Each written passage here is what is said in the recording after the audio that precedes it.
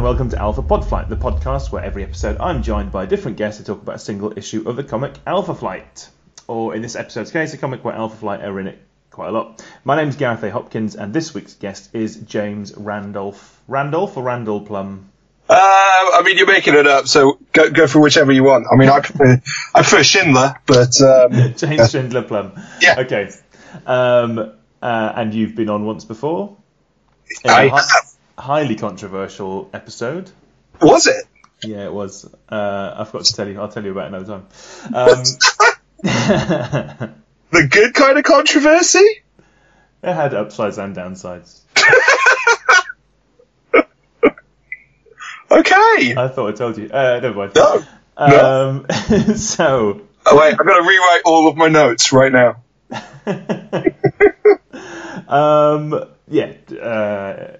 Before we get too far into the actual episode, I just need to take a quick moment to thank everyone who's been writing in, and who I've been very bad at replying to. He's like that in real life, though, so... I really am.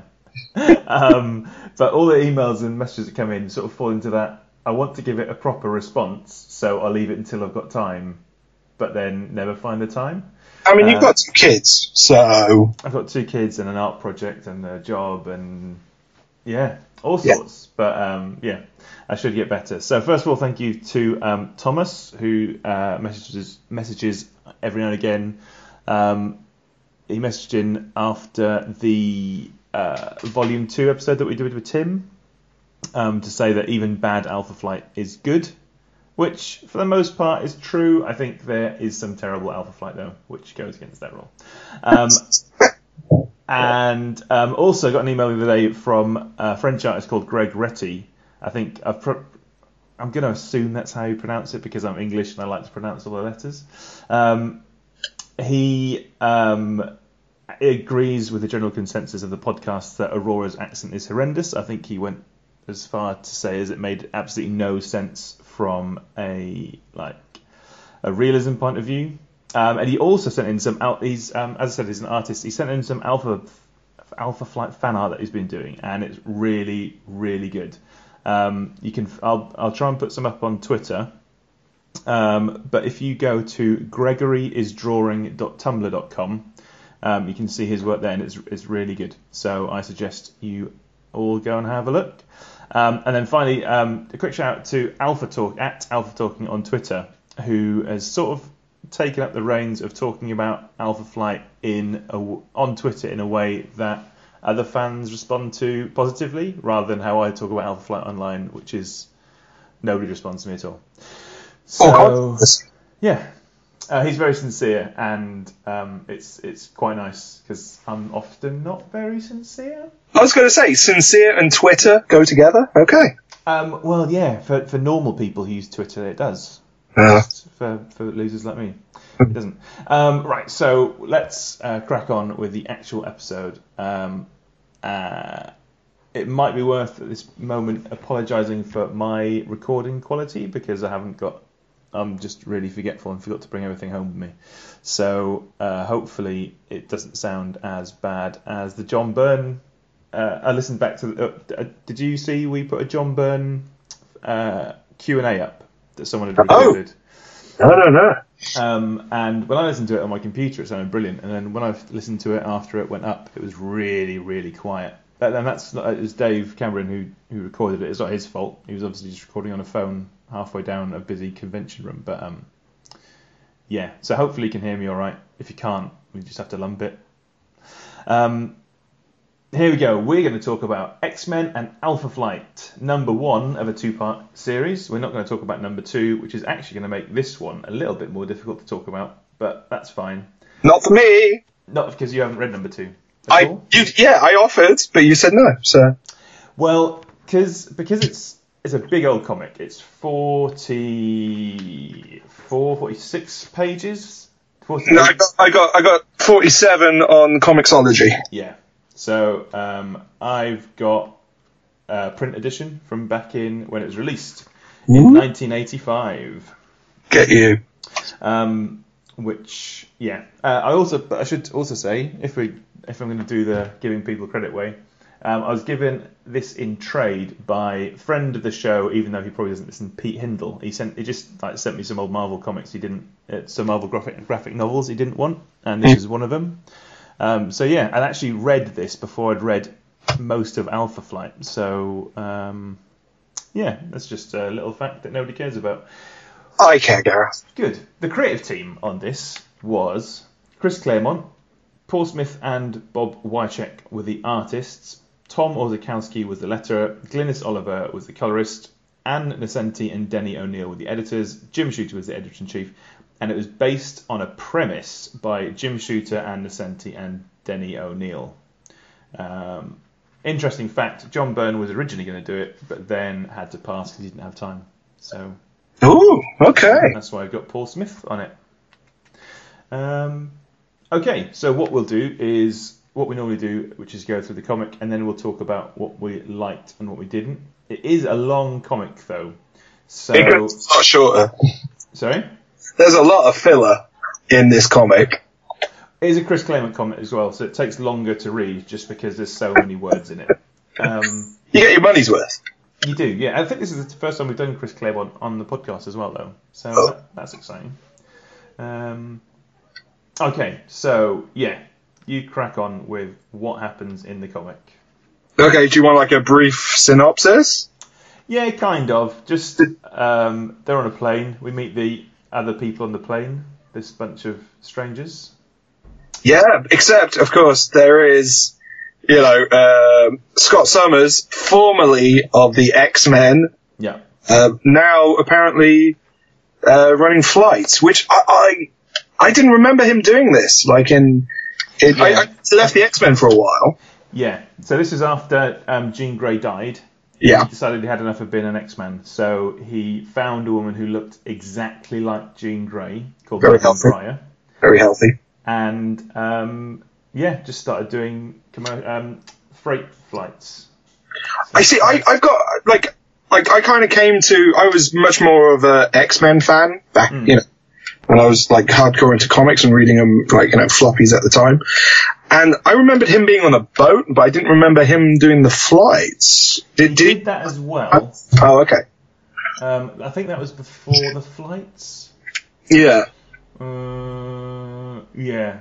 I can't remember. It was he was brooding for a lot of the 80s. He's been brooding since he came along. Yeah, but mourning/brooding, grieving.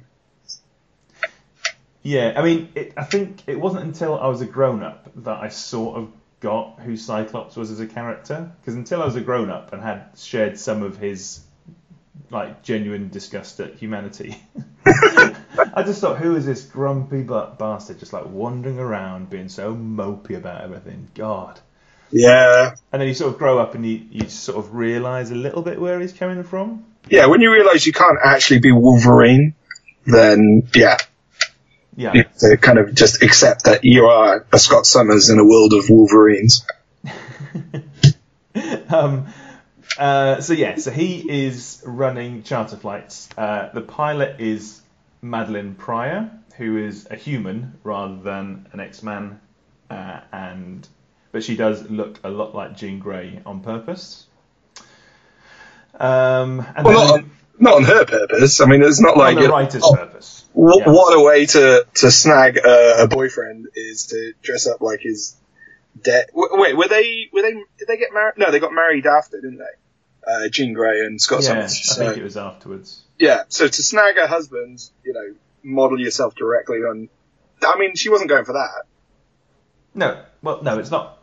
Yeah, let's not get too hung up on Madeline Pryor because I can't remember how that storyline resolves itself anyway. So Scott and Madeline are running these flights, and they have some archaeologists on board. A weird bunch of archaeologists. One's an architect who's an archaeologist. One is a cook who isn't an archaeologist. One is a botanist who's an archaeologist. And then there's a couple of racists in the back. Sorry, not racists, anti-mutant people. And then there is a very well-learned cargo lifting man who's really tall, who stands at the back. Yeah, that's he talks about how much he likes reading. Yeah. Yeah. drops in a couple of references, just so Chris Claremont makes it clear that, hey kids, read this book and then this comic will make more sense. Yeah. It's kind of like when I do art and like constantly reference like literature stuff that I've read that I don't think everybody else has read. It's just to make me look cleverer. Mm-hmm. Yeah. It doesn't work. No, I know. Okay. But I'm really pretentious, so I do it anyway. Yeah. So after so they fly in the plane and then they get some turbulence, but it turns out not to be turbulence. It is a blinding light, and they disappear. And then we go to Salem Center, which is a town, and we see Doug Ramsey. Sorry, you should be doing this. Isn't my job. I was going to say, isn't this my bit? I mean, sorry, it is. Carry on. No, that's quite all right. Well, I mean, to be fair, like the next few pages, not having read issue 2, like we spend a lot of time with Doug Ramsey and Illyana, who don't appear or kind of have any bearing on the story that we're about to read. So it is like no, I don't think they do either. Do they appear in issue 2? Does it all get wrapped up? Because it you pretty much could skip like at least a page and a half. And boom! Suddenly we're thankfully at the danger room again. I'll tell you what. I will flick through part 2, and I'll tell you if either of them turn up. I don't think they do, but I'll have a look in case. Okay. You tell everyone what happens in the danger room. Right. So we turn up to the danger room. And Rachel Summers, the alternative universe daughter of Scott Summers and Jean Grey, has a little freak out because she senses her alternative universe daddy is in trouble. And so her freak out then kind of sets off the danger room. I mean, which seems to happen a lot from memory of reading the X-Men, is the danger room is really quite dangerous and not in a safe training, health and safety kind of way. Yeah. Which then involves, lots of fighting. Things are resolved. Professor X, who's looking really old, really, really old in this. I was surprised to ever see him this old back in the 80s. Again, kind of, jumps into the mind of Rachel and kind of chills her out, which again, in the Me Too world that we're living in now, it's kind of like, it's a little bit dodgy, yeah. It's a bit weird, but then actually, if we pick at that, then that's kind of Professor X's whole thing through, what are we now, like 50 years of X-Men comics? Yeah. Let's not explore that too much. She then, has a flash where she kind of, because in the opening scene, Scott Summers is daft enough to actually kind of reference that something similar to this happened when we first encountered Alpha Flight. That's enough for Rachel Summers to go fight Alpha Flight in the best let's fight and then team up way ever. Yeah. That always happens in especially like 60s, 70s and 80s comics, and 90s comics as well, I think. Yeah, it still happens now, yeah. Really? Oh my, okay. Yeah, I think it does. So, I mean, the newest comic I've read was Champions 21, 22, which we talked about on the podcast, and that happens there. Alpha Flight and the Champions have a fight and then realise they need to team up, so they team up. No. Okay, I'll save that for the bits I do not like section. So anyway, we jump over it and we meet Alpha Flight in this 2-issue miniseries. To be honest, this is less awkward of way introducing the characters than we had with the X-Men, at least. They kind of get going straight away, and you get a good idea of everybody's power sets and kind of like the character relationships with them, like Aurora and Sasquatch and everything, and that's handled quite nicely. Because it'd been a while since I'd read a lot of Alpha Flight, it was nice to be kind of reminded of the kind of the weird split personality stuff of Aurora, and I thought that was actually, as clunky as it is in the comics, it was a quick, like a shortcut way to introduce the issue with that character anyway. Yeah. And then, so we have a great fight. We see Professor X in an X-Men costume, which I don't ever remember seeing. Like, he could walk for a while. I can't remember how, but yeah, he could walk. But I mean, that did happen on and off for a while. But I remember like when I was reading it in the 90s, it was after like one of the massive crossovers they did with all the X books, and he was walking for a few issues again before they stuck him back in the chair. Yeah. But I'd never seen him in an X-Men costume, and yes, that was a special thrill. Anyway, so they eventually start talking after fighting. Again, Professor X kind of calms Rachel down on the astral plane, if you like. Yeah, it's kind of weird. Yeah. And then we once they start to kind of resolve it and decide, hey, let's team up. We then jump over to meet Loki and no, sorry. Yeah. While I cough my way through this next sentence. One of the things which happened was that Snowbird had turned up all out of shape and dying, but we don't know why yet. So that was something it becomes important in issue 2. Oh, good. Because in issue 1 it's kind of like, oh, okay, and we will. I mean, she doesn't really appear anymore in this issue, so she just gets iller and iller and iller throughout the issue. Awesome. I'm glad that does pay off. Anyway, so then we meet Loki and the We Who Sit Above in the Shadow, which, kind of jumping forward, that is one thing I actually do quite like about this issue is, just the visuals of those characters there. Yeah. And I again, I'm not a huge Thor fan, but I found it interesting. Obviously, it must have been what was going on in continuity at the time. That, rather than it just being Loki arguing with Odin and all, those kind of characters, these were kind of like, I don't know, like the secret cabal of Asgardian gods or something? And yeah, they're like the gods, as far as I can tell. I mean, I don't know. I don't know much about Thor comics. I can't say I'm a particular fan either. I mean, what I found interesting is the fact that they used Loki as, this is, which, obviously it goes back to, the very first Avengers, where it's just like, okay, we need a reason for these characters to team up. Oh, Loki, who's, the trickster god. That's a good reason. Yeah.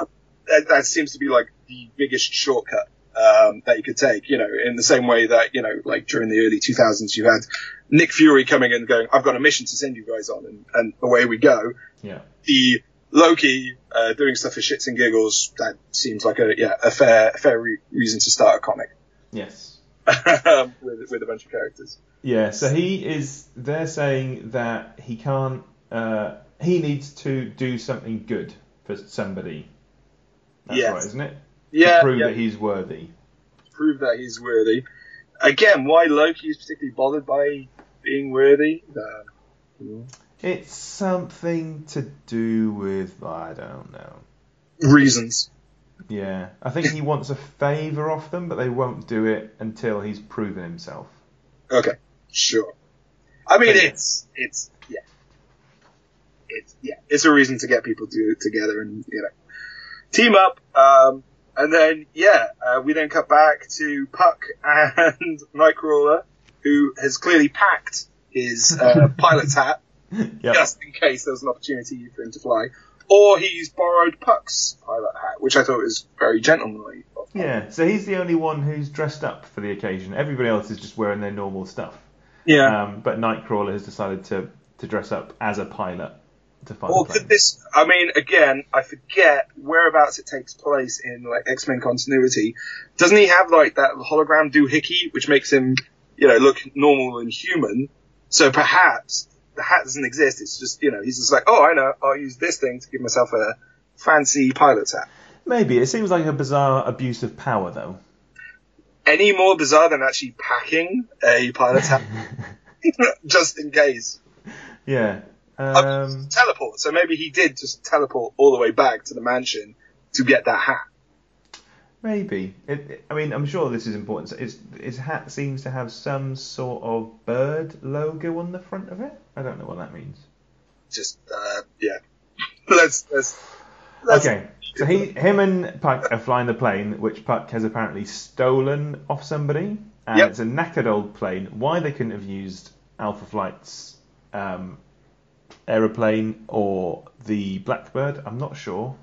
They reference the fact that the Blackbird's too small, apparently, although based to scale. Yeah. I mean, that's questionable. Why they didn't use Alpha Flight's transport? Maybe Chris Claremont couldn't be bothered to research it. Maybe. That's possible. Or just team building exercise. Let's steal a plane. Yeah, and also on the outside drawing of the plane has like 5 windows down the side, but the inside drawing has seats going down as if it's like a 747 or something. It's massive inside. Yeah. Sorry, I'm just picking at something that's probably really difficult to find reference for, and I apologise to the artists. Paul Smith. Yes. It's not his best work. I think him and Bob Wycheck do a good job here. I think the colorist lets them down. Oh, okay. But yes, let's crack on. All right, we'll come back to that. So yeah, like, you know, obviously time for chats and bonding, and, you know, Rachel Summers to feel guilty and have lots of mental conversations about, you know, how, you know, meeting her daddy and all of that. Lots of references to daddy. Oh, yeah. Yeah. Not weird at all. Yeah, so lots of talking on the plane. And then we find out that Rogue, in the amazing 80s outfit, which I've got to say is my favorite Rogue's costume. It's, you know, Flashdance, but, you know, there's a reason for her costume as well, based on her power set. And North Star, they have their own little bonding. Yes. Well, because she kissed him. When they had that big fight, she kissed him, and she saw his past through his brain. So she knows that he's gay, even though it's not mentioned explicitly, but she knows. Yeah. So she's trying to convince him that everything is all right. His secrets. Yeah. I've seen his secrets. So yeah. Anyway, they kind of go, oh, look, there's this piece of grass which handily you've been chewing on, Rogue, because you're a Southern Belle. And that's what Southern Belles do. Yeah. And North Star, being, you know, obviously a local to these whereabouts, knows exactly that grass doesn't grow this time of year in this area. So again, off they go. And Puck and Captain Nightcrawler follow, and they land, and then they see this magical castle place, which looks a lot like the sketch that one of the passengers does in the scene. The architect / archaeologist, or whatever his hyphenate is. Which again, looks very Asgardian as well. You know, it feels like a very kind of Jack Kirby-esque idea of where Norse gods would live. And then, we are introduced to Scott Summers, but Scott Summers with his actual eyeballs, not blasting people. And Scott and Professor X have a touching moment with actual touching. Yes.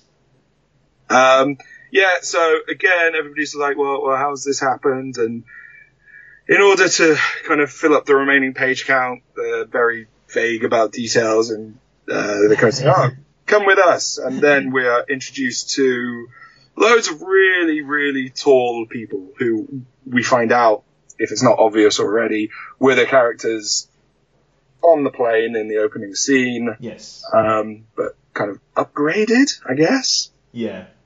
And they've each been given a character, like a personality-specific superpower, which we learn as we go through the rest of the comic. And I'm hoping some of issue 2, which I haven't read, because okay. And then so Madeline and Professor X have a touching heart-to-heart, and then just in a casual way to demonstrate, she cures, in inverted commas, Puck's dwarfism. Yes. Which was a weird note, to be honest, again, but there we go. And unfortunately, poor Puck, due to his costume, must be getting some sort of super wedgie as he grows to... That's going to be very uncomfortable. I mean, it's going to put pressure not only on the groin area, but on the shoulder area. But it does kind of split right down the middle. Into component parts, yeah. Yeah, I mean, it doesn't thankfully tear at the bottom or the top, which could have been embarrassing for a whole bunch of reasons. Thankfully, right down the middle. And again, feels very 80s fashion way, that's what I imagine, people would have been wearing. Think, Josh Brolin in The Goonies. There you go. That's the kind of outfit. Just without the layers. Also 1985. Wow. Yeah. How about that? A good year. Yeah. What's Madeline calling herself now? She's got Anodyne. Anodyne. Okay. That's when you've got a new superhero, but she's not going to be around for long, so we'll just chuck a name at her. Yeah. It felt a little lazy, but there we go. And then she cures again in inverted commas Sasquatch and his whole. When he turns and he summons his power, he goes feral and crazy, which was, I think, something which, because it kind of references this takes place roundabout. It happened just before we find out that Sasquatch is possessed by Sasquatch. Right. Yeah. So he takes the angry off of Sasquatch. He takes the crazy off Aurora. Yeah. So, she. I say he, I mean Chris Claremont. But she, Anodyne, brings the two halves of Aurora's personality together. Yeah. And, yeah. Where are we at? Yeah. Oh, and then Shaman, doing a Shaman, he's been caring for Snowbird the whole way here, like nursing her back to health on the plane. Oh, yeah. And then he turns round and he's like, oh, I forgot her. Yeah. How could I possibly have done that? I don't know, Shaman. Maybe it's because you've done a Shaman. Is that a thing? Doing a Shaman? He is the biggest liability in all of comics, and I really like Shaman as a character. Yeah. But nearly everything that goes wrong for everybody is his fault directly. Wow, and that does pay off again at the end of this issue as well. So yeah, there we go. God, yeah. So he realizes that he's forgotten. He's forgotten his patient. He's forgotten his patient on the plane. But also he's a bit suspicious of everything, as the right-minded characters in this comic get a bit of a sense that maybe not everything's right. Yeah, I think that's fair. And then so Shaman runs off. Oh, and then Aurora flies back. She says she's not on the plane. So Logan and the two racists. Yeah, Pathfinder and the other one. Yeah. Yes. So one is a Pathfinder and one has dominion over the animal kingdom. Boyd Wilson has dominion. What's your superhero name? Boyd Wilson. They go with Wolverine to track Snowbird. Yep. And then the cook lady, she's been given a superpower, which is to make food. Yep. And clothes. Clothes. Yes. Fine outfits. Replacing some. Well, I quite like the 80s X-Men costumes, but replacing them with generic. I don't know, Asgardian extra, kind of the background wearer of Asgardian. Yeah. Thor Dark World characters. Yes. Yeah, go on. I've lost where we are. Where are I? Yeah, so they're all reclining, and Professor X, Scott, and the now 8-foot tall Madeline Pryor are reclining on big fluffy beanbags, and then Madeline Pryor offers to again cure Rogue, and she does. And to test it out, she decides to kiss North Star again. Gives him a smooch on the face. Yeah, doesn't quite seem into that. Oh, and then Professor X drops the bomb. That's a bit of a clanger, because if she was trying to hold on to this as a secret, he's just ruined their lives. Yeah. I mean, damn it, Professor X. Just think how as non-telepaths. And there's a lot wrong here. We'll talk. Say what happens, and then we'll talk about why it's so wrong. Okay. So Professor X inadvertently reveals that Madeline Pryor is pregnant, Because he mind scans the two of them, but he realizes he's mind scanning three of them. Three. So there we go. And then Rachel decides to find that as another reason to get upset, because it turns out it's a boy and not a girl. Haha! This is not your universe, Rachel Summers, in your Flashdance clothes. Yeah. So, but Professor X knew that it was a boy baby. He also knew that Rachel has this massive complex about Scott Summers, and yet he still decided to announce to the entire room that somebody who he doesn't know very well is pregnant. Yeah. Well, I don't know. Hang on. How does this work? Did Professor X, because Madeline says it's a son, does Professor X, just by mind reading a fetus, know that it's a boy? Probably not, but you'd think he'd have. There's this whole bunch even if he does think it's Rachel, you'd think he'd have a little bit of tact. I mean, I am assuming there's a Tumblr out there which is Professor X is a dick, because he's got form for this. You know. You don't need a Tumblr. You need a handful of copies of the X-Men. That's what I'm saying, but you can chop them all up. I mean, not a handful, a supercut of issues. Yeah. Professor X being a dick, starting with issue 1 where he lusts after his only female student. Yeah, fair play. So, yeah, well done, Professor X. Anyway, yeah, Rachel is annoying and goes off and finds more reasons to cry in Acorn. At the head, Shaman sends off Talisman, who is Talisman his daughter? Yes. So he sends her off and, go do womanly things and make things better. Because he says that he's not convinced by the place, so she should go snooping. She should use the opportunity to go and snoop. Yeah. The future girl's mental breakdown as a good opportunity to snoop around. Yeah. And then, we are shown kind of the insides of the tower, the magic fountain. Yeah. And then Q. Oh God, what's in it? Heather. Heather. Yeah, she hasn't got a character name yet, is she? No, she's just Heather. She's just Heather at this point. Yeah. Anyway, she's transformed into again 8 foot tall lady. And she gets a superpower. Which is to lead. Oh yes, and she's a super leader. Yeah, and normal sight. Yeah. The ability to see without glasses. Yeah.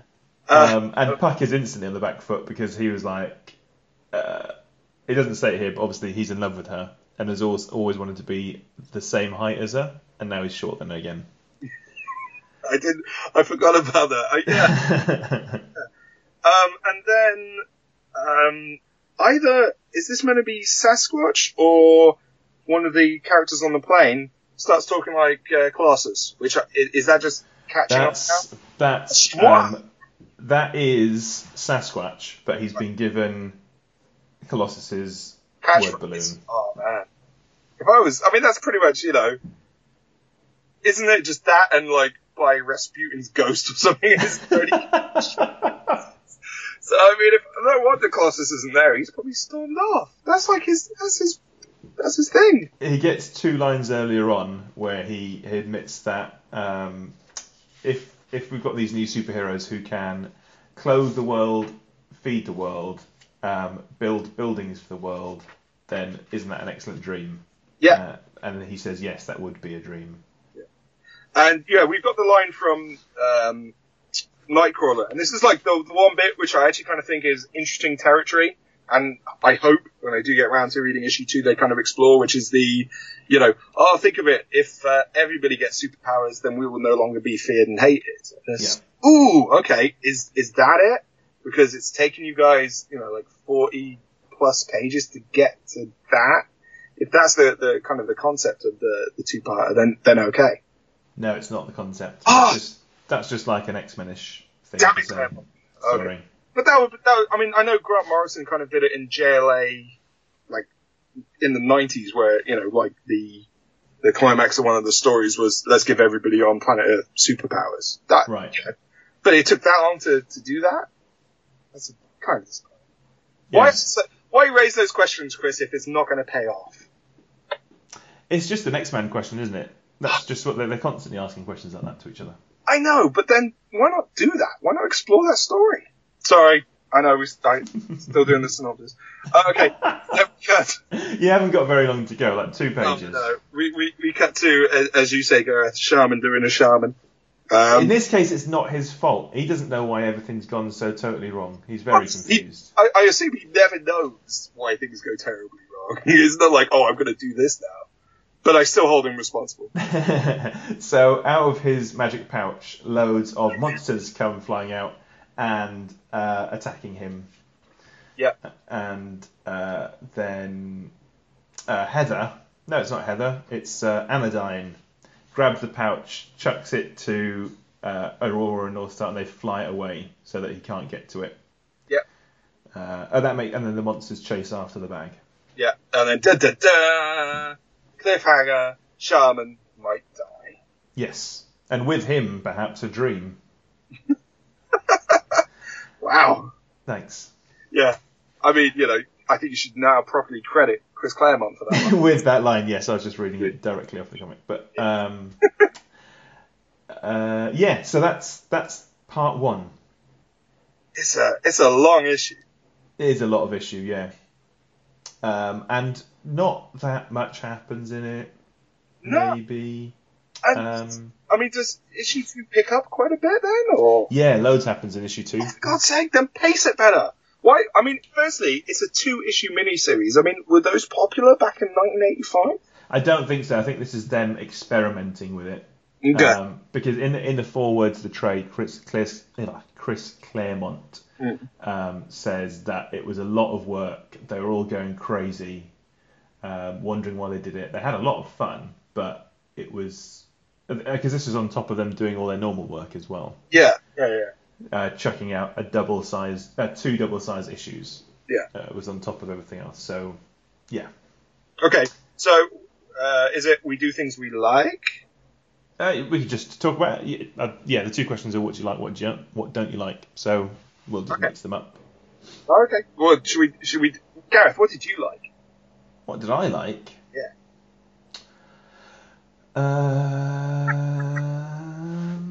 Because I quite like this comic. But I'm having a hard time putting my finger on one particular thing. There's lots of little moments I like in it, and there's lots of little things in there which are a bit off. Yeah. I like the fact that even though it's... I like reading non-Alpha Flight comics. Okay. Because you get a better peek behind the scenes than if you just read the Alpha Flight comics.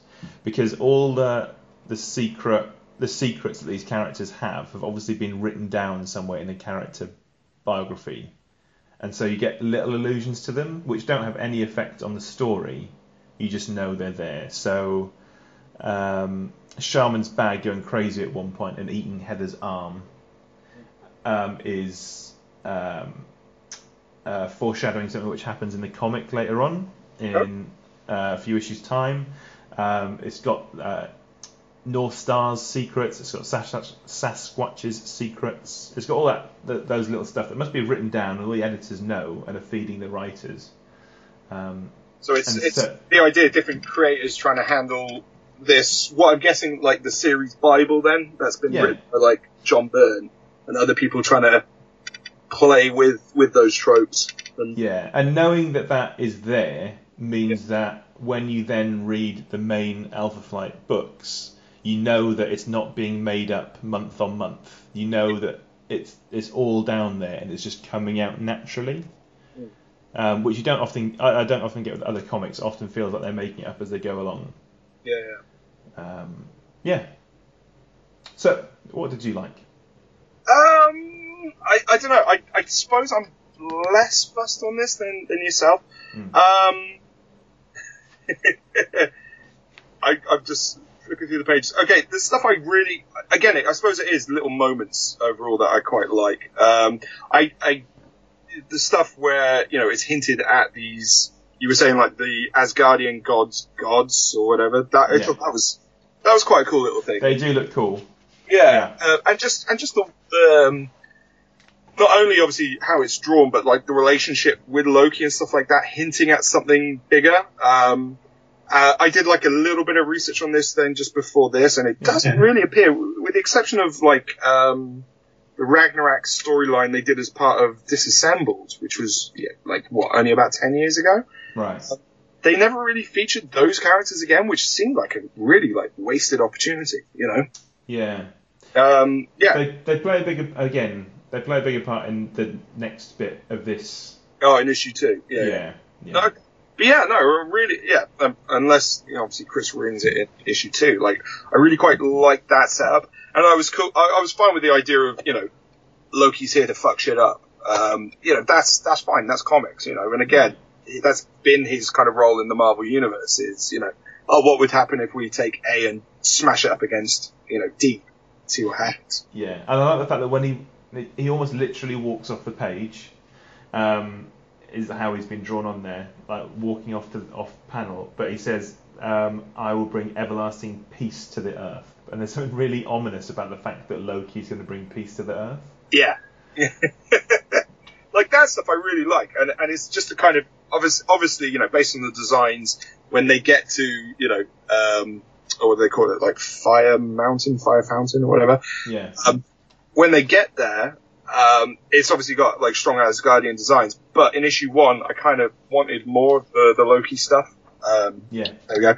I love Nightcrawler's hat, obviously. Obviously, yeah.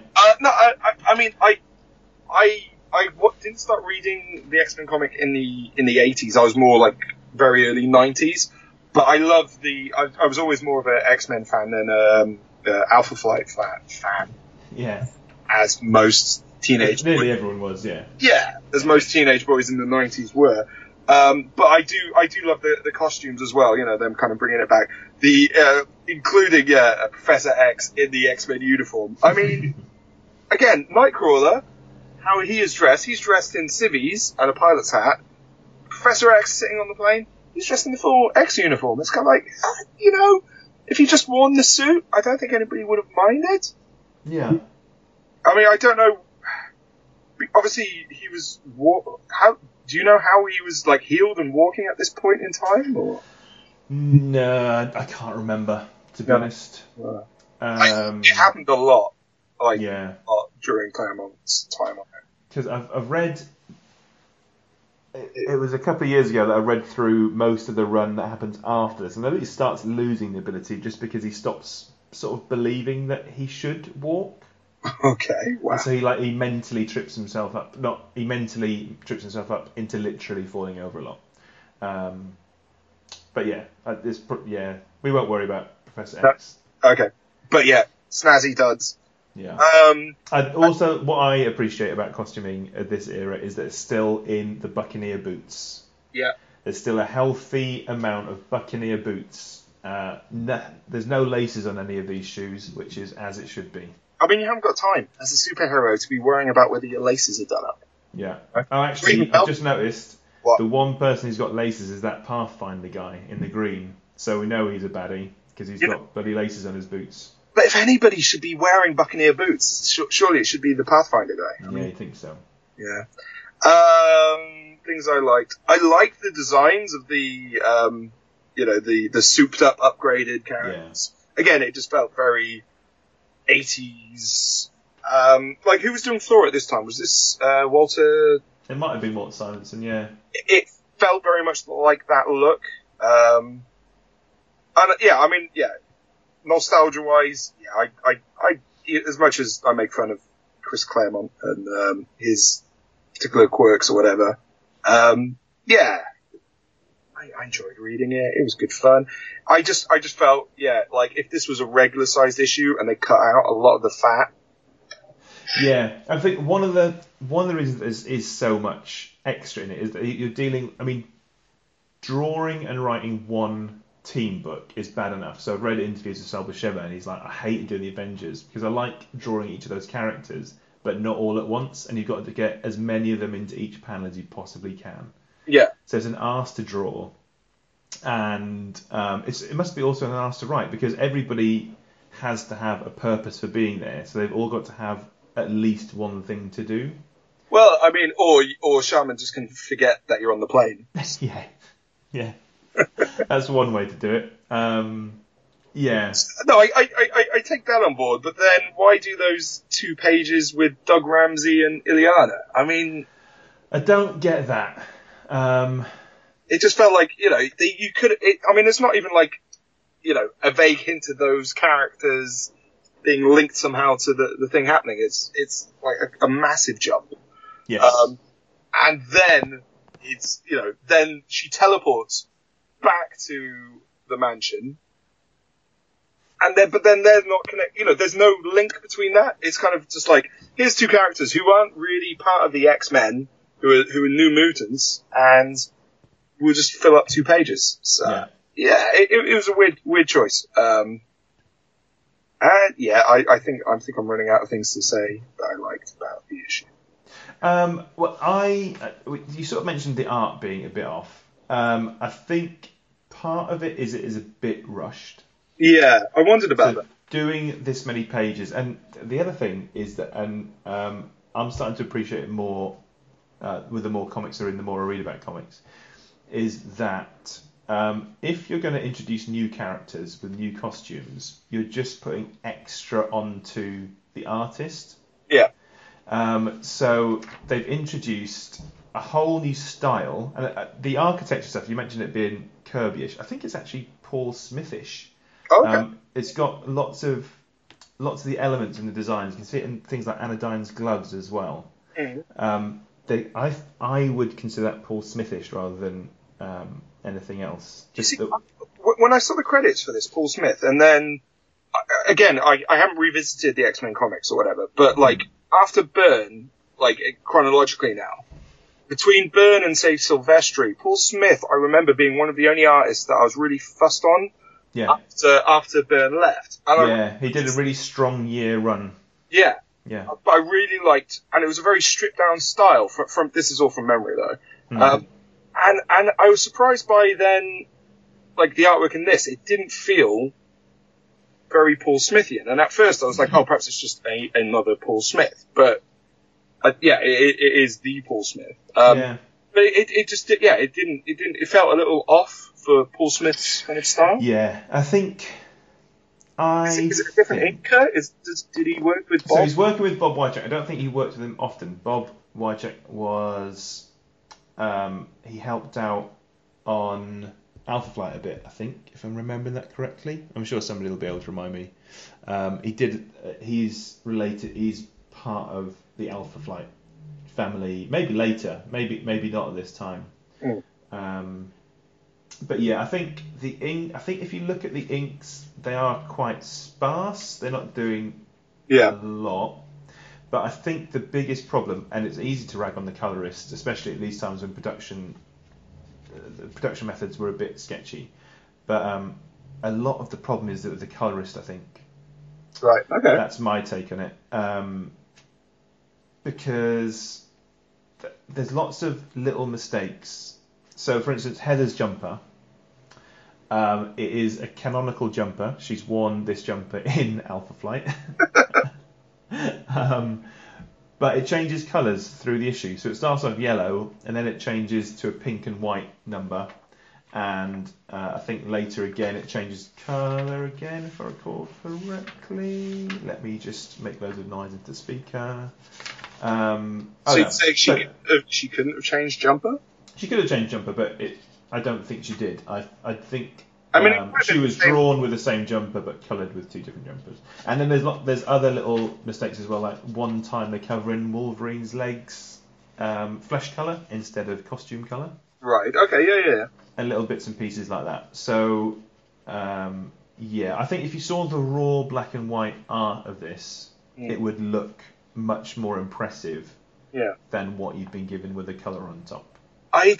You know what? It just felt very like everybody was like, all the characters were like the design stuff. Yeah, I was quite impressed with the whatever we call these Canadian / Asgardians. Yeah. The design stuff was great. It just felt the characters didn't feel like Paul Smith's take on the characters.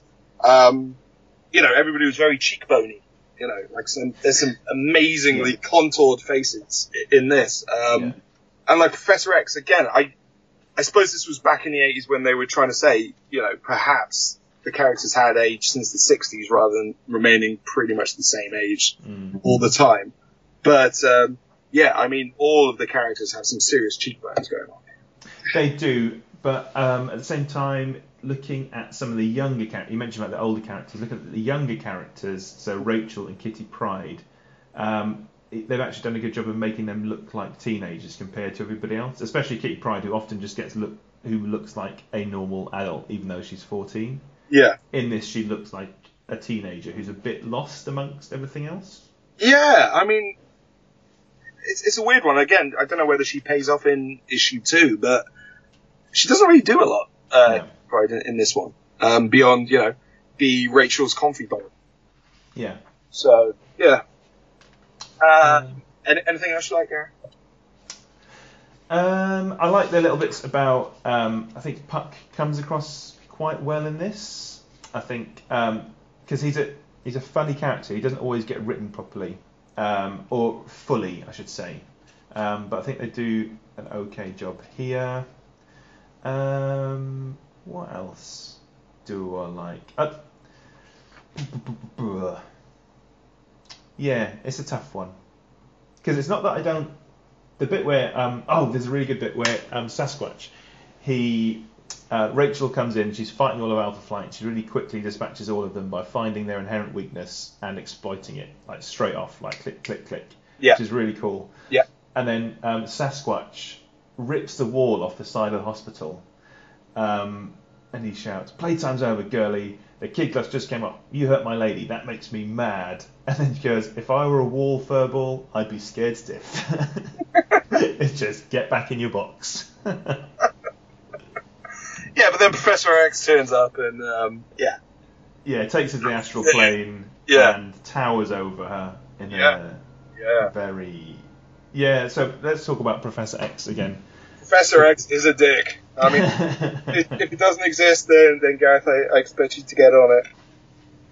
Yeah. I've got enough on, but yes, he does just like take over, and yeah, there is something wrong about him. I'm sure that there's plenty of writers who have probably noticed this and picked it up, but yeah, he's always been a wrong one though, ever since Day Dot. Yeah, but maybe different times. Can we say that? I don't know. It just feels really weird. But yeah, I mean, as much as like Rachel Summers in this issue is really an annoying character, and you kind of she's sort of Anakin Skywalker, isn't she? Oh yeah, good. So in that writing them as a teenager, they've written them as a proper, annoying, unsympathetic character. And you know what? She's got the Attack of the Clones hairstyle right there. She has to, yeah. Good spot. But then, yeah, even so, Professor X somehow manages to kind of overstep the mark slightly by, kind of jumping inside her skull on multiple occasions in this one issue. And, either kind of switch her off or, dress her down. By physically being, 80 foot tall or something. Yeah, and then as they come back from the astral plane, and you see, Professor X's ghost hovering over his head. Yeah. And he says, "I will not tolerate such behaviour, young lady, ever again." And it's just feels a bit dodge. Yeah, it's kind of weird, but there we go. And then, obviously, clearly how he kind of manages to reveal, which I'm not sure his place, I know him and Scott have been close for a long time, but probably not his place to reveal that, Madeline is pregnant. Yeah.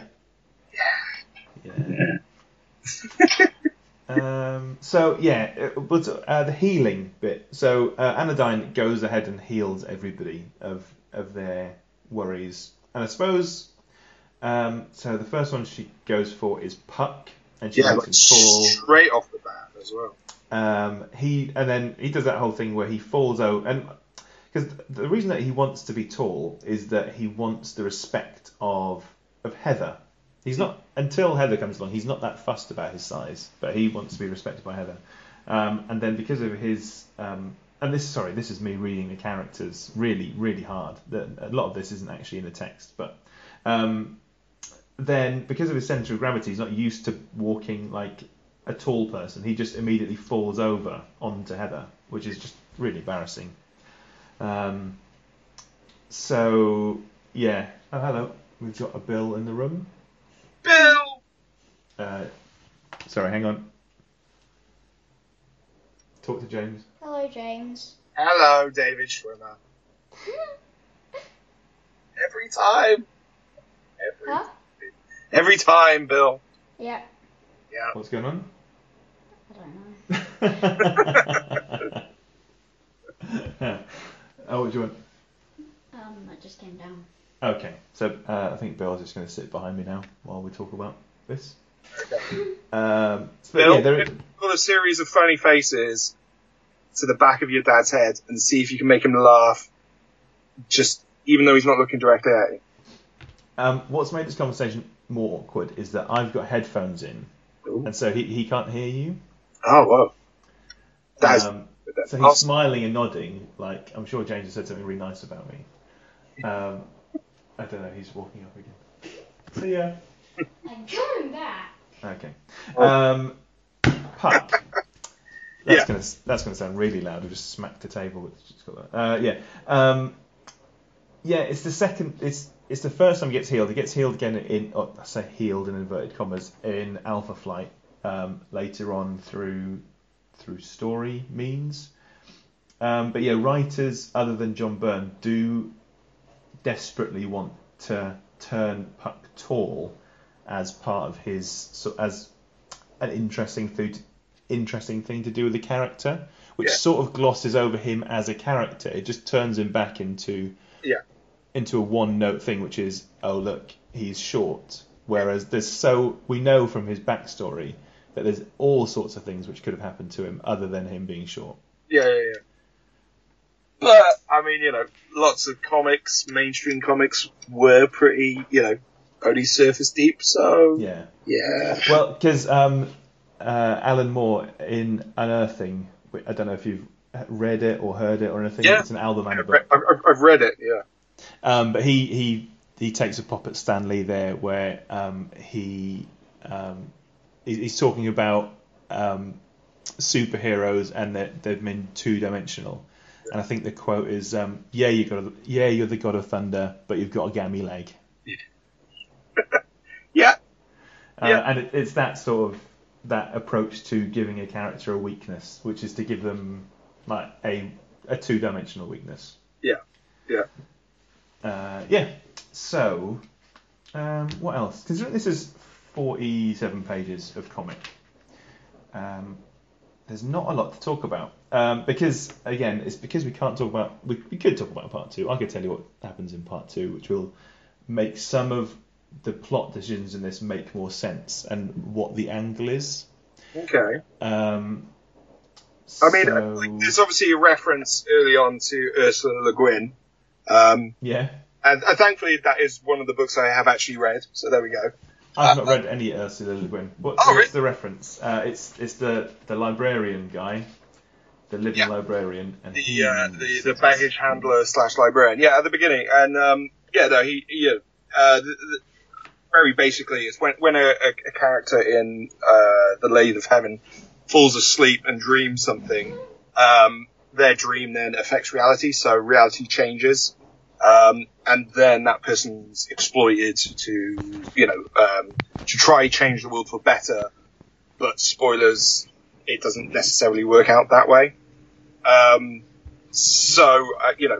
guess Chris Claremont's trying to map that onto, Loki obviously then trying to give people powers or whatever.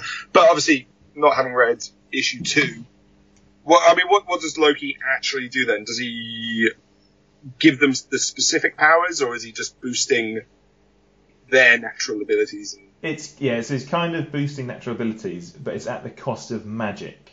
So every time someone takes on a superpower, magic gets sucked out of the world. So it's not a well which is giving stuff. It's a well which is transferring stuff. So that's why Snowbird gets ill. That's why Shaman's bag goes mental.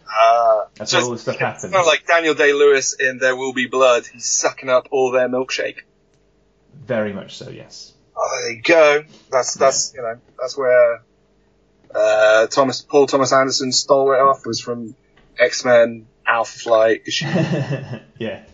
And sorry, spoilers everyone for X-Men Alpha Flight number 2, which came out in 1986. Yeah, so you've had time. 32 years. Oh yeah. All right, I think we have talked about X-Men Alpha Flight number 1. We haven't mentioned the cover, which I don't know if you can see it because you're reading it electronically, aren't you? Yeah, they put the wraparound version on the second page. So. Yeah. So it's a nice cover, and there's although it does do that comic thing of we see Cyclops in his X-Men uniform, even though he never ever wears his X-Men uniform. So, oh really? Oh, I was hoping that would kind of be like a payoff in episode issue 2. I don't think so. Oh. Yeah. But no, it's a nice cover, and to be fair, if he wasn't wearing the costume, or if he was wearing the clothes that he was wearing in the issue, and he was bathed in yellow, it's just guy with glasses. Yeah. So, it's just I'll tell you what else I just noticed. They put Storm in the little socks that she's in it. And This it's is favourite Mohawk. Storm. Exactly, Phil. It's Mohawk Storm, my favourite Storm. She's the best Storm, Mohawk Storm. Yeah. Yeah. Yeah. But yeah, doesn't even does she make an appearance in issue 2? I don't think so. Damn it.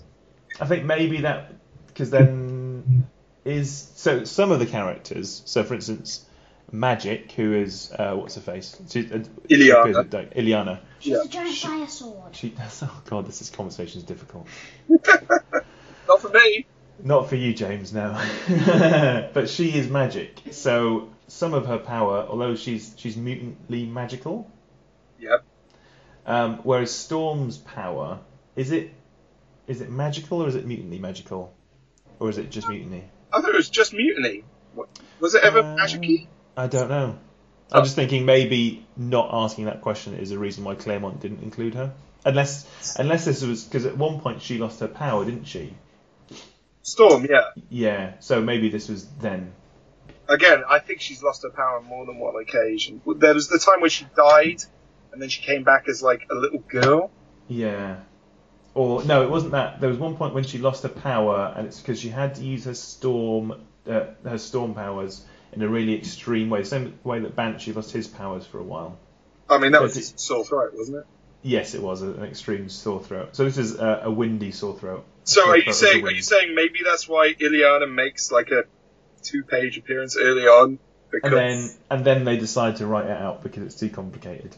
Yeah. That's my guess. Just not enough room on that plane from the outside, but on the inside there would have been plenty of room. Yeah, or just... She should have been able to magic her way into the realm, but she wouldn't have been able to because it negates magic. Yeah. Oh, can I mention one thing I forgot that I did like, but I hadn't got a clue what it meant? I actually loved, and it doesn't really make sense beyond the fact that it is just kind of creepy, when Heather gets his arm stuck in the bag. Yeah. That's just creepy. Yeah, it's pretty horrible. Does that pay off later on in Alpha Flight, Dan, or? Where this is placed before the events depicted in Alpha Flight number 25. So I assume that in reality, Alpha Flight 26 or maybe even 27 was coming out around that time. Yeah. And during those issues, the bag gets turned inside out. Ooh. And so the idea of it being a pocket dimension. Felix the Cat's bag. Sorry? Kind of like Felix the Cat's bag. Very much like that, yeah. Yeah. Yes. But when it gets turned inside out, everything goes wrong, and it takes the Beyonder to come along and fix it. Ooh. All right. As part of Secret Wars 2. Oh. Sorry, Bill's doing sort of weird acrobatic stuff. So he's making odd noises, which will be picked up by the microphone. Okay. I just want to put them into context, and not that I'm like sticking you with pins or anything. Or hitting yourself. Or hitting him, yeah. Controversial. I wouldn't hit you, would I, Bill? He's nodding. Don't ask that question, Gary. You might not like the answer. No, I know, but I can just edit it out. It's fine. Right. So yeah, I think we've talked about that enough. That's fine. Yeah. That's good. So thank you very much, James. If anybody would like to, have you got anything to plug? I think you've got some stuff coming up. Have you? Yeah, cool.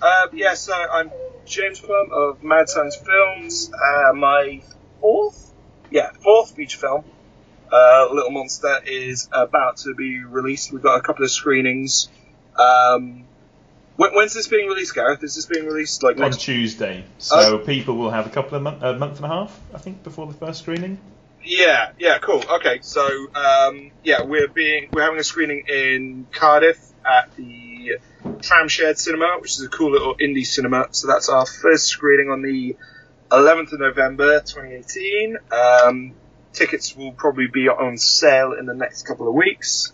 But easiest thing is just to kind of follow me on Mad Science Films on your Twitters and your Facebooks, and I'll drop all deets on there. But thank you, Gareth, for the opportunity to pimp.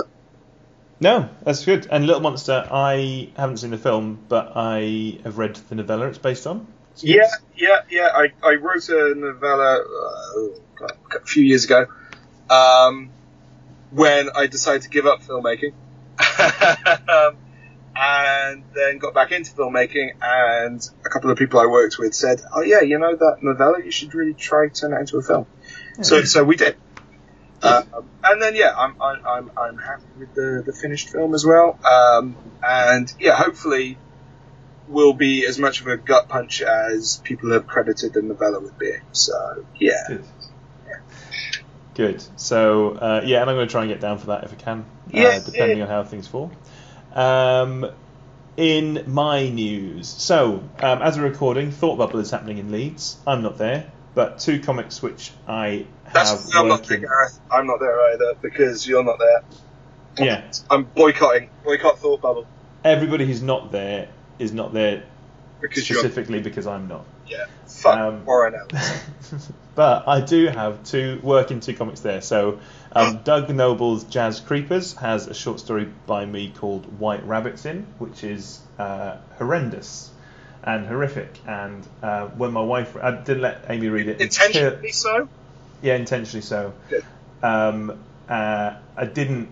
Normally, when I make something, I put it in front of Amy to see what she thinks, but I knew that she would dislike this, so I avoided her seeing it until it came out in print. And then she asked, "What's wrong with me?" and why couldn't she have married a bank manager? So that's nice. Fantastic. I mean, that needs to go on the cover. Yeah. It's only a 4-page thing. It was fun to do. And then I'm also in Fraser Geeson's Comisk anthology, which is an IKEA-based comic anthology, and I've just got a 1-page comic in there, which is about pieces of furniture in my house. You know what? There's not enough IKEA-based fiction. It's good, actually. I've read the PDF. Fraser's done like a 13-page strip in there about not him, but a character analogue of him and his wife take a wrong turn in IKEA and go into like a horror dimension, but they're still treating it as if it's a shopping experience. It's good. There was a book a few years ago as well called Horror Store with various umlauts and stuff on there, which was like a IKEA-themed horror novel, which was quite cool. But I'm intrigued. I feel like I've seen your pages. Have you sent me your pages then, or from Matt? I don't think so. Oh, okay. I shared one page from White Rabbits on social media. Yeah. Oh, I thought I'd seen some of the IKEA-based one. You would have seen a panel. I mean, there's only 5 panels in it. Yeah. And it's literally just drawings of furniture in my house with a short description of it. So. Where can I buy that, Gareth? So you can get. They will be going. So Jazz Creepers will be up on strip-me.com, maybe a Big Cartel, but yeah, if you look for Douglas Noble, who's previous guest and also host of the Gravity Equation podcast, which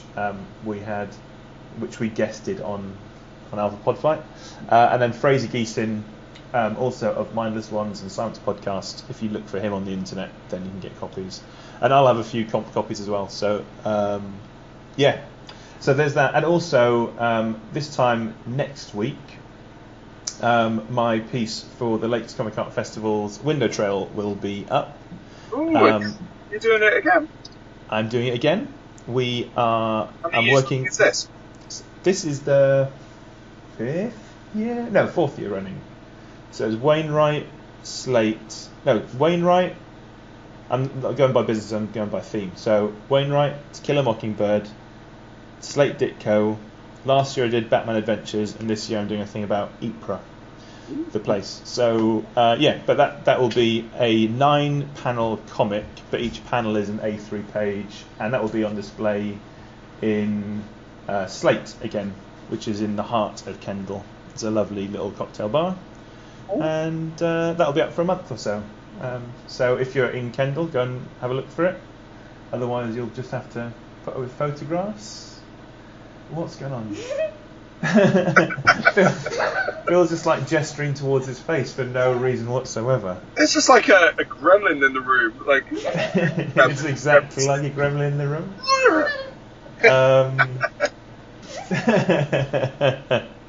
But yeah, I think that's all I've got to plug for the moment. Hopefully by the end of the year I'll have another comic out, because Petricle's not coming out until next year. So yeah, I'd like to get what's something happening with that?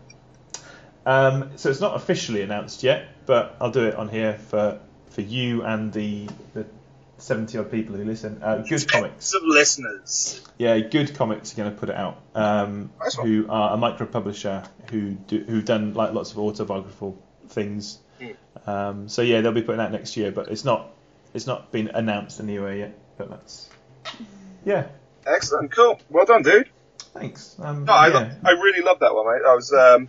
It feels wrong saying I loved it in terms of how brutal and raw it was, but yeah, I enjoyed being put through the ringer. I'm glad. Yeah. Anyway, so now we've talked about us a bit. Oh, what everyone else should do is once they've listened to us do this, they should tell a friend about Alpha Pod Flight because of how good it is, and also give it a 5-star rating on iTunes because that really helps. And if you don't have friends, tell a stranger. Yeah, just tell a stranger in the street. On the bus. Not that I advocate this, but if you just find a comic creator who you really like on the internet, then just send them links to this over and over and over again until they block you on Twitter. Wow. So, wait, are you endorsing doxing? That's not doxing. Doxing would be if you put the address of this podcast in an envelope and then wrote their address on the envelope and then took a picture of the envelope. That would be doxing. Is it? Yeah. I've been using doxing all wrong. Oh, doxing is sharing someone's personal details. Oh, okay, all right. I just mean good old-fashioned trolling then. Oh, this would be trolling. Yeah. Yeah. Not that I advocate trolling, obviously. Yeah. Unless it's directly towards your children, which I do on a daily basis. Of course I do. Sorry, Bill's surprised about that I troll him. I've been calling you and Martha Professor Drongo and Dr. Ding Dong all weekend. I'm Professor Drongo. Remember, everybody, it's not bullying if it's your own children. It's not bullying if they really enjoy it. Whoa. Martha really hates it, so I've had to stop.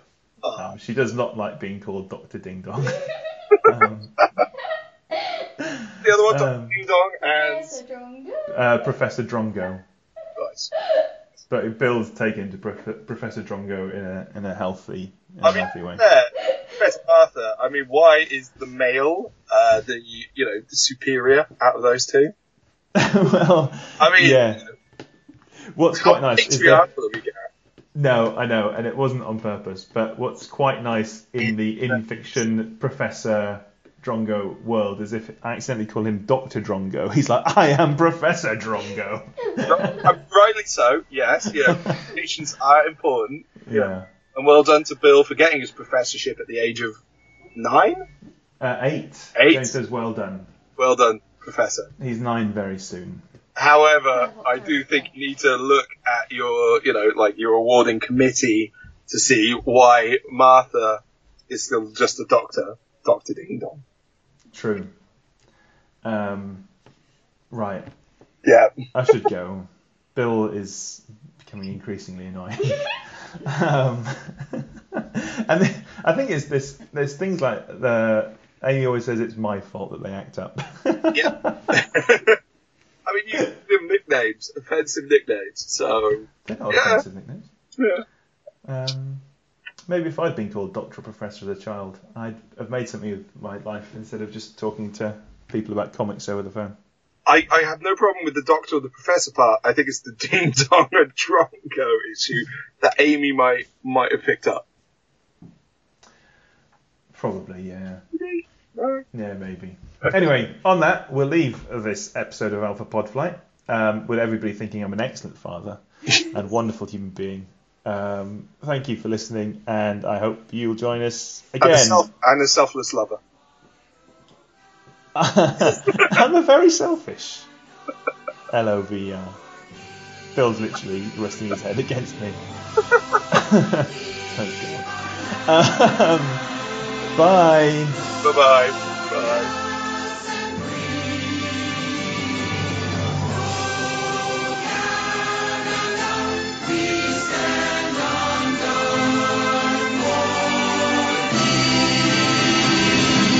Hey, Gareth. Right. Yeah. Yeah, so what was the controversy? So,